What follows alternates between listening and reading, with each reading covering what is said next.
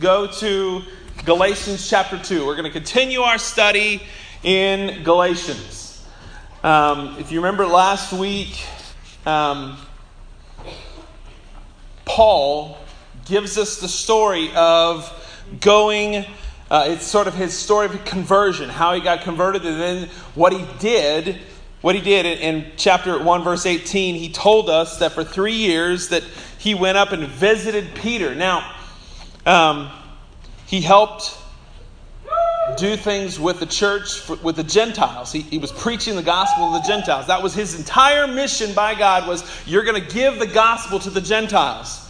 And so he goes up 3 years after his conversion and meets and visits with Peter and counsels with him, works alongside him in getting the gospel out. Now, last week I read, my version of the Bible, I preach out the ESV. My version of the Bible said Cephas. So my wife was confused and she said, well, what in the world? My Bible said Peter and you said Cephas. What in the world? Well, Cephas is just Aramaic for Peter. So for continuity's sake, we're just going to say Peter. And confusion's sake, I don't want to confuse anybody. So it's Peter that we talk about when I said Cephas. So just know that. So we're going to see here in chapter 2. So you know in a movie when something happens and then it goes to the next scene and at the bottom of it it'll say 6 months later, 3 years later, some time later. You guys know what I'm talking about? Now we're going to see at the bottom of the screen scroll across 14 years later. So this is 14 years after Paul's conversion. So we're going to start in verse 1 of chapter 2. Then after 14 years, I went up again to Jerusalem with Barnabas, which Barnabas is known for what? Encouragement. That was one of his gifts. At camp, we used to do a thing called Barnabas notes, where you would write an encouraging note to your fellow campers and encouraging them in their faith. And Barnabas was known for encouraging. So he takes Barnabas as well as Titus along with him. I went up because of a revelation that had been set before me, though privately before those who had seemed influential. I preached the gospel. I proclaimed it among the Gentiles in order to make sure I was not running or had not run in vain. But even Titus, who was with me, was not forced into circumcision, though he was Greek. Yet, because of false brothers secretly coming in and spying out our freedoms that we had in Christ Jesus, so that we might be brought back into slavery, to them we did not yield any submission, not even for a moment, so that the truth of the gospel might be preserved for you. So I want to just stop right there, and we'll keep going in a minute. But I want us to see this, that after 14 years of his conversion, Paul goes again to the church of Jerusalem. So remember at the end of chapter 1, he goes 3 years later to the church of Jerusalem, has a meeting with the apostles in this moment. Because remember, what at the end of chapter 1, they said what? They had not really heard, they didn't know who Paul was. They had just heard of Paul. He was the one who had been what?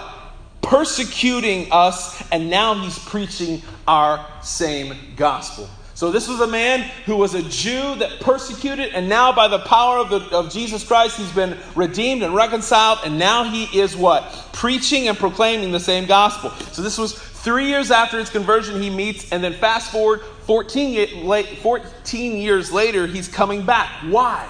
Well, verse 2 tells us. I'm going to read this out of the New Living Translation so you guys can get a bit better understanding of what is going on. I went there because God revealed to me that I should go. While I was there, I met privately with some who considered to be leaders of the church and shared with them the message that I had been preaching to the Gentiles. I wanted to make sure that we were in agreement, for fear that all of my efforts had been wasted and I was racing for nothing. I was running the race for nothing. So Paul wanted to meet with the church in Jerusalem, and he wanted to make sure the doctrines were lining up. He wanted to make sure that the gospel was being preserved and preached appropriately and correctly. So this reference in chapter 2, verses 2 through 11, or 2 through 10, is more than likely what happened in Acts chapter 15. It's called the Jerusalem Council. This was a council that was convening to talk about the issue of Gentiles. More specifically, Gentiles being saved. Because there was a faction of Jews, there was a large percentage of Jews that only believed that the gospel saved them. They were the only ones getting in. That's what they thought. That's what they believed. There were certain groups in the early church that said, nobody else is getting in. It's just us. It's just the Jews. And so they convened at this Jerusalem council because, well, Paul's preaching to the Gentiles, and wait a minute, people are getting saved. How can people get saved? Because they're not Jews, they're Gentiles. So they have this convention, this convening, and they talk about the issues of Gentiles being saved. There were some in the church who thought Gentiles were not allowed in. They couldn't get into heaven. They were dogs. That's what they thought. And to push to push it even further and to get even more confusion, there were some Jews that said, yeah, they can be saved, but they've got to do more than just be saved. They've got to be circumcised, and they've got to keep the law of Moses. So, back to the idea of works and grace being mixed. Another reason why Paul in the beginning of the text says, man, what in the world are you doing? I'm astonished that you've abandoned the gospel. What in the actual world are you doing? So, he states, go to Acts 15. Let's just run over to Acts 15. Got your Bibles, flip over to Acts chapter 15. I want you guys to see this because this is a really interesting, this convening, this Jerusalem council coming together, having this conversation. Could you imagine? These are all the church leaders. This is the who's who of the church at this time. They've gathered together to discuss core doctrines and whether or not this is legitimately a real thing that Gentiles are being saved. So he states in Acts 15, verse 11, Paul says, we believe that we are all saved the same way. How? By the undeserved grace of Jesus Christ, our Lord. So there's this deliberation that takes place in the text, and they start to unravel, they start to talk about this, and they start to try to figure out what in the world should these people be saved. So the leadership of the church agrees that yes, after there's a lot of deliberation, there's a lot going back and forth. Should they be saved? Are they in? Are they allowed in? And after much deliberation, the leadership of the church agrees that yes, God can do what God wants to do. But think about that. We do the exact same thing in the world today. How many of us have thought, man, there's no way that God could save that person. There's no way that God could never. We put chains on what God can and can't do. Well, God could never save that person because, they're a mess. How many of us in the room have ever been a mess before? Did God save you? Come on. Okay? So what do we believe? What? That we're saved by grace. So God can do what he wants to do. So in Acts 15, verse 22, it sort of kind of gives us an account of what took place during this meeting. Paul and Barnabas tell the story of their missionary journey. So you guys remember in church when I was a kid, how many of you guys remember missionaries coming and sharing their stories of what they'd done on the mission field? They come and they put up a screen or a TV, they get their computer and they put a PowerPoint presentation, and there's pictures of little, Mexican kids or African kids running around on the plane. They're doing they show the pictures of what we've done. I went to Nicaragua and I came back and we shared a PowerPoint presentation of all the cool stuff we did. So Paul and Barnabas are standing in front of the church. They don't have PowerPoint, but they are telling the story of how and what they did on their missionary journey. So, and how God worked through them to bring salvation to people that the church thought there's no way. There's no way that these people could be saved. But wait a minute. They're getting saved. How does this work out? So let's look at Acts 15. We're going to start in verse 12. All the assembly fell silent And they listened to Barnabas and Paul as they related that the signs and wonders that God had done through them among the Gentiles. And after they finished speaking, James replied, "Brothers, listen to me. Simeon has revealed and related how God first visited the Gentiles to take from them a people for his own name. And with the words of the prophets, they agree, and it's written." So now he's going to quote Amos chapter 9 and verse 16.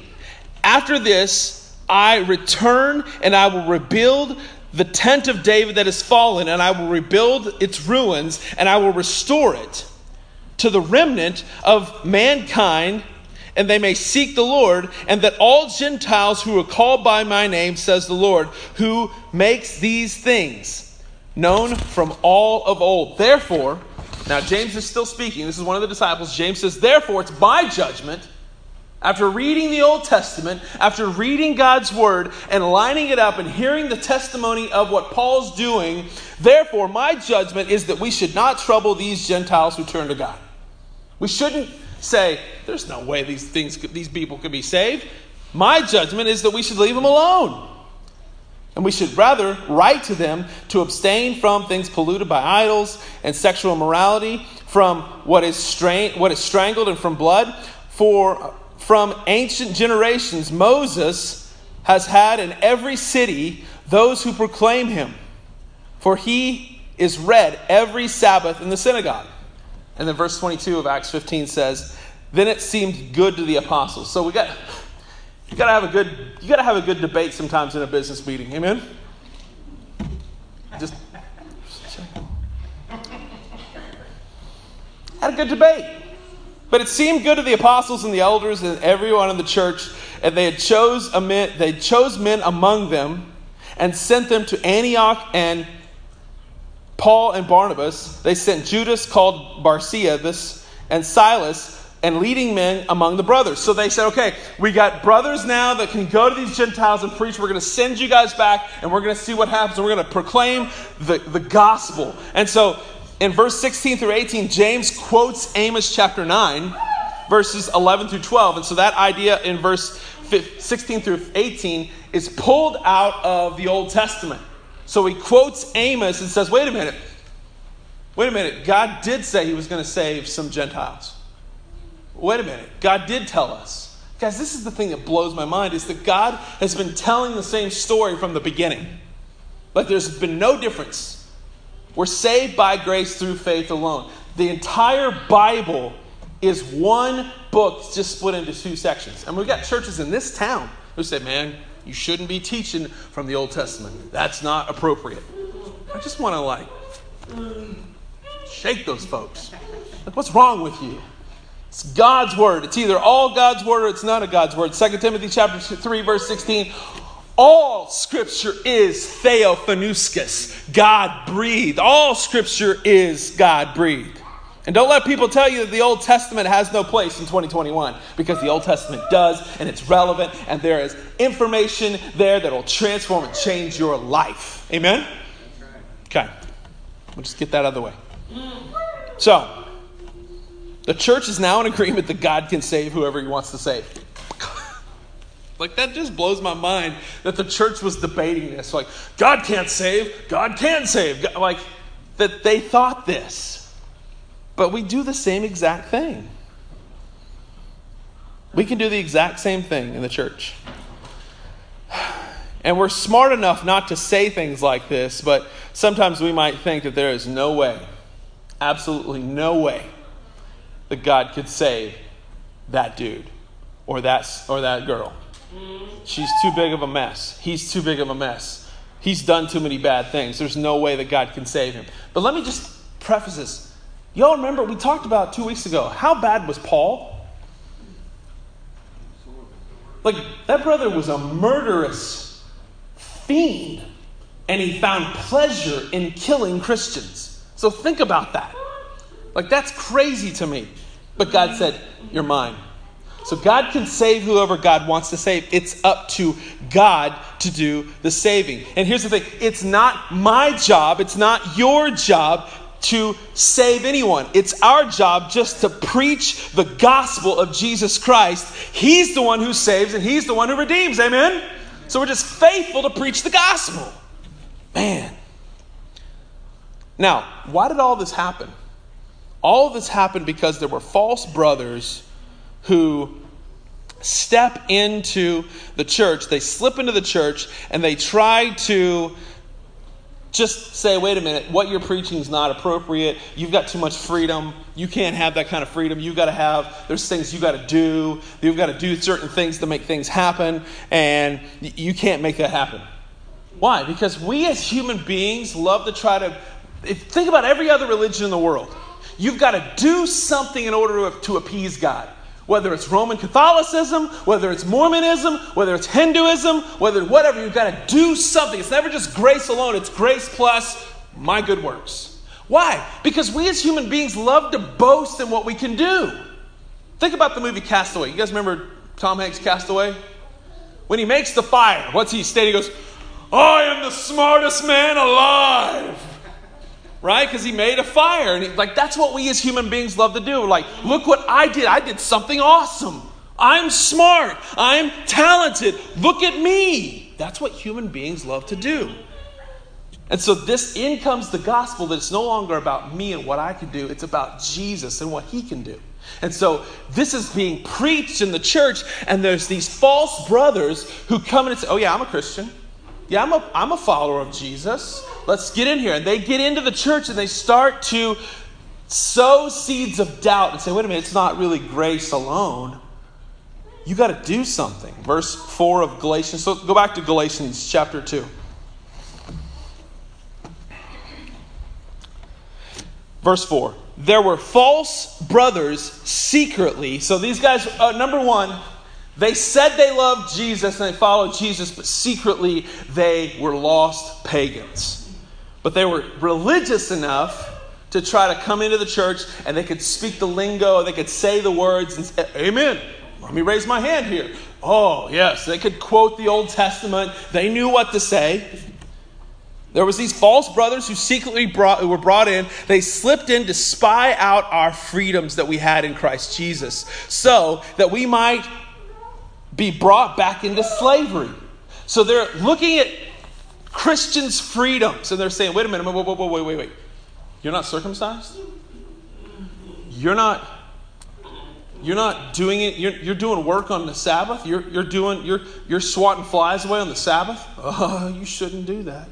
Oh, you shouldn't do this. Oh, you shouldn't do that. You can't act that. You can't do this. You can't do this. So they pull out their rules and regulations book and say, listen, here's what you can and can't do. Who said that? Well, we've always done it this way, so we've got to do it this way because we've always done it. So these false brothers say, listen, you've got to change the way you're acting. You've got to change your behavior. So he says, what? That we might be brought back into slavery of works-based mentality. But verse 5, to them we did not yield into submission even for 1 second. Ooh, I love that. So that the truth of the actual gospel might be preserved for you. So there's freedom in Christ. So I want to say this. The freedom in Christ is key to our walk as Christians. Amen? It's a pillar. Now, here's what I want to just say because it's messy, muddy water sometimes, and I want to try to clear it up as best I can. Sometimes what happens is you find people in the church who really don't want to submit to anything or anyone or any authoritative structure. They just want to do what they want to do. And oftentimes I find people in the church who say, man, I'm free in Christ. I'm covered by grace, so I can do what I want. I can have sex with who I want. I can get drunk if I want. I can go get stoned out of my mind. I can lie if I want to. It's okay to say a lie every once in a while. If it covers for me or my family, it's okay. I can do this. I can do this. And so there's no longer this idea of actually submitting to God's authority. And they use the idea of, well, I'm free in Christ, so I can do what I want. That's not the gospel. Amen? That's not the gospel. There's a fine line between freedom in Christ and carnality or worldliness. John MacArthur says, our liberty is controlled by three things. Our Christian freedom and Christian liberty is controlled by three things. Controlled by purity of life, loving others, and obeying God's word. And these are the things that cause us to walk in the Spirit. Those that are things that cause us to enjoy to the fullest our freedoms in Christ. So I want to unpack a couple of these ideas. So the first one is purity of life. Number one. So if you're taking notes, you can write purity of life. Matthew chapter 5, verse 8, Jesus tells us, "Blessed are those pure in heart, for they shall see God." Blessed are the pure in heart, for they shall see God. So this idea that you have been given, the idea in that text, the pure heart, you've been given a new, regenerated, brand new, pure heart by Jesus Christ. And as a result of that, you long to see and do pure things because God rules and reigns in your heart. Now listen, here's what I'm not saying. I'm not saying behavior modification is Christianity. Behavior modification is exhausting carnality that is trying to show off your goodness. Behavior modification is the idea of, I knew a lady. She said, man, I'll get to church when I get my life straightened out. And then I'll get to church. Let me get to church first, and then let me get myself straightened up, and then I'll come to God. That's not how the gospel works. You come to God broken, messed up, and completely unworthy. That's how you come to Christ. Broken and at the end of yourself and willing and ready to repent. Behavior modification is, I've got to change. If I can just change my behavior enough, then I'll be a good enough Christian. When God gets here's what the gospel is. When God gets a hold of your heart, He will change everything about your life. When God gets a hold of your heart, He changes your life.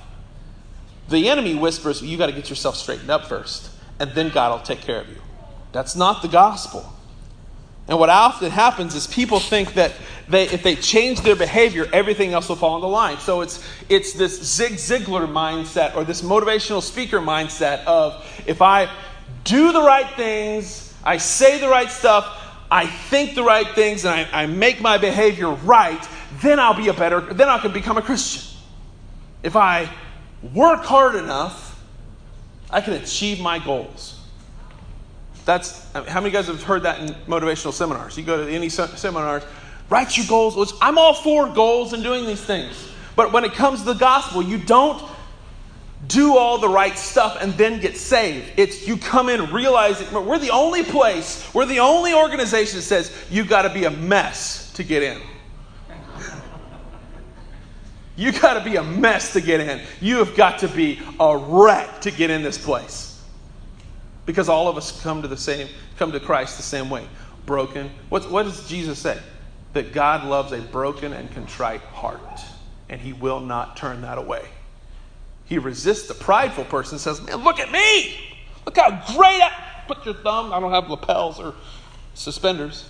But we put our thumbs in our suspenders and say, man, God's just lucky to have a guy as good looking as me. Right? That's what some people think. We think, if I could just modify my behavior enough, then I'll be a better Christian. Or I can become a Christian by modifying my behavior. That is not the gospel. That's not the gospel.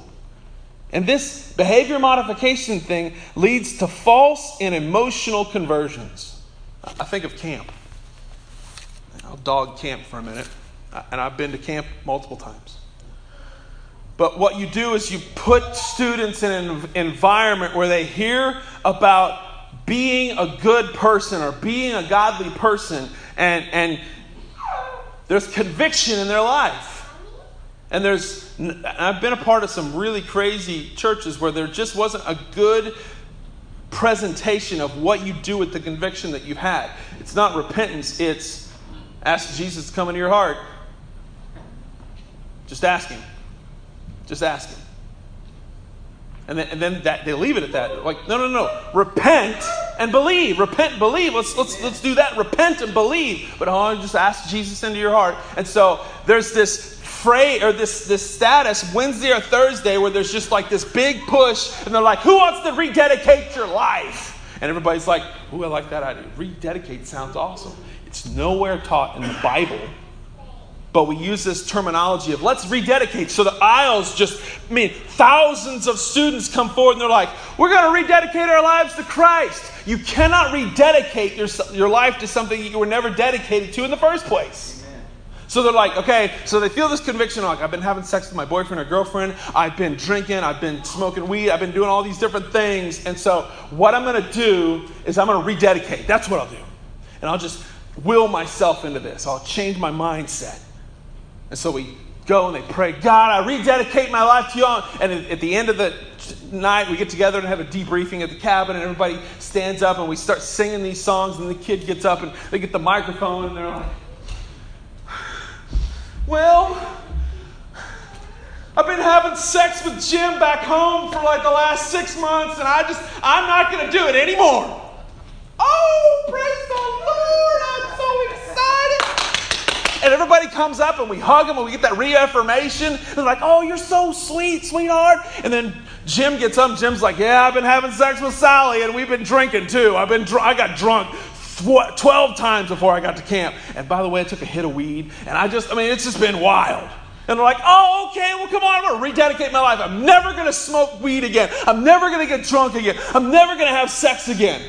I'm going to will my way, right? We're going to do this. And then we all sing and cry, and everybody's like, oh, I'm going to do this. And then by next Wednesday, they've had sex, they've drank, they've smoked, they've done all the things. Why? Because I want to change my behavior. If I could change my behavior, then I'll be what God wants me to be. No. God wants your heart, and then He'll change your behavior later. When God gets your heart, He'll change your life. So we have to understand that this is like purity of heart. Those that are seeking and longing for Christ more than anything else. This is a key to Christian freedom. So that's number one. Number two, loving others.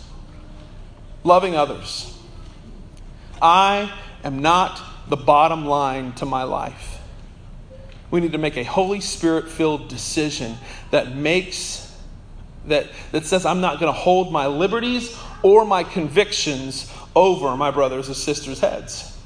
Romans chapter 14 gives us this idea. It's a very clear direction. It says, therefore, let us not pass judgment on one another, but rather decide never to put a stumbling block or hindrance in the way of my brother. Now, I want to just stop here, because what some people will do is they'll immediately hear, don't pass judgment. So we immediately go, well, I can't judge, folks. I'm not going to judge any people. They're going to do what they want to do. That's not what the text is saying. Listen, it says, therefore, I will not pass judgment on anyone, but I will decide never to put a stumbling block. We have to read everything in context. A lot of people will just take this way out of context and say, well, it's not my job to judge. I can't. I'm not going to let, they can do whatever they want. No, that's not what it's saying. Read it in context. Now listen, verse 14. I know and I am persuaded that the Lord Jesus has nothing that is unclean in and of itself, but it is unclean for anyone. If it's unclean for anyone or thinks it is unclean, for if my brother is grieved by what I eat, you are no longer walking in love. By what you eat, do not destroy the other one for whom Christ died. So in context, what this is saying is I'm not going to hold my personal convictions. I want to make it very clear. This is on secondary issues. If you read it in context here, I'm not going to get on somebody's back about secondary issues. Now, there are certain people who say, man, I just have a conviction from the Lord. I'm not going to eat pork. They have a conviction on that. There's nothing wrong with that. That they have a personal conviction that, man, I don't want to eat anything unclean. Paul says, God's given me freedom in all this. Nothing's unclean. I can eat pork if I want. But if there's a brother in the church that says, man, I can't do that. I'm not going to be like, yo, brother, come on over. Let's have some bacon together. I'm not going to invite my brother and be like, listen, I got bacon for dinner. Come on. He's like, you know this. What happens? You are no longer walking in love. You're causing your brother to stumble. So when he says, don't pass judgment, this means if my brother's got an issue with a secondary thing, I'm not going to throw it into his face. I'm not going to throw it into his face. If your brother says, man, because here's the thing. Like I said, this is a secondary issue. Many times people have a struggle to understand the difference between a gospel-centered issue and a secondary issue. So I want to try to unpack that as best as I can here. This is not talking about God's moral law. God has a moral law that is set out in front, and they say, listen, this is not up for debate. So if your brother or sister walks in, if I walked into Aaron's house and said, listen, Aaron, I'm having an affair on Jamie. It's my right to have an affair. I can do what I want because I'm free in Christ. What's Aaron going to do? I'm going to slap him. Aaron's going to slap me. He's going to slap me and say, what are you doing? Knowing Aaron and his propensity to, he probably would do a little bit more than slap. And rightfully so. Like he would call me to repentance and say, man, you got to get right. Quit this, repent, and get right with Jamie. Amen. That's what he'd do. This is a gospel-centered idea. The moral law that God's given us is the 10 Commandments. No lying, no stealing. Oh, it's okay if I steal a little bit. I can scrape a little off. The boss will never know. I can lie. A white lie is not a bad thing. No, a lie is a lie is a lie is a lie. I don't care what it is. If you lie, the scripture says you will find your part in the lake of fire. Not me. That's what Jesus said. These are the moral laws that God says we will not budge an inch. These are not up for debate. What we're talking about in Romans chapter 14 are secondary issues. Secondary issues. And if I came in here saying, listen, I changed my mind and we're not really saved by grace through faith alone. We're saved by grace, but we're kept by our works. That's where we're going to have problems. Because that's not a secondary issue. That's not loving people appropriately by giving them a false gospel. That's right. The idea in Romans chapter 14 is I'm not going to hold my liberties or my convictions on secondary issues over my brother's head. Like, if I had a brother or sister who had a conviction on food or drink, I'm not going to invite certain people over for bacon. In fact, there are people in this church who do have a conviction on pork. And guess what? I know that. And remember when we had our feast a couple of months ago and we cooked out on the griddle and we had all that stuff? I knew that my brother had an issue with pork. So guess what? I did the effort. And I'm not patting, whoa, look at Caleb. I'm just saying this is what we as Christians should do. Don't cause our brothers to stumble. I went and found kosher meat. And I let him know, listen, I don't want you to think you're going to be violating your conscience. I don't want you to violate your conscience. So I bought kosher meat. So you can eat this. And he's like, thank you so much. Guess what? That's walking in love towards your brother. That's right. Like, if I know that my brother or sister struggles with alcoholism, I'm not going to crack a cold and be like, listen, have a drink. Amen. Why?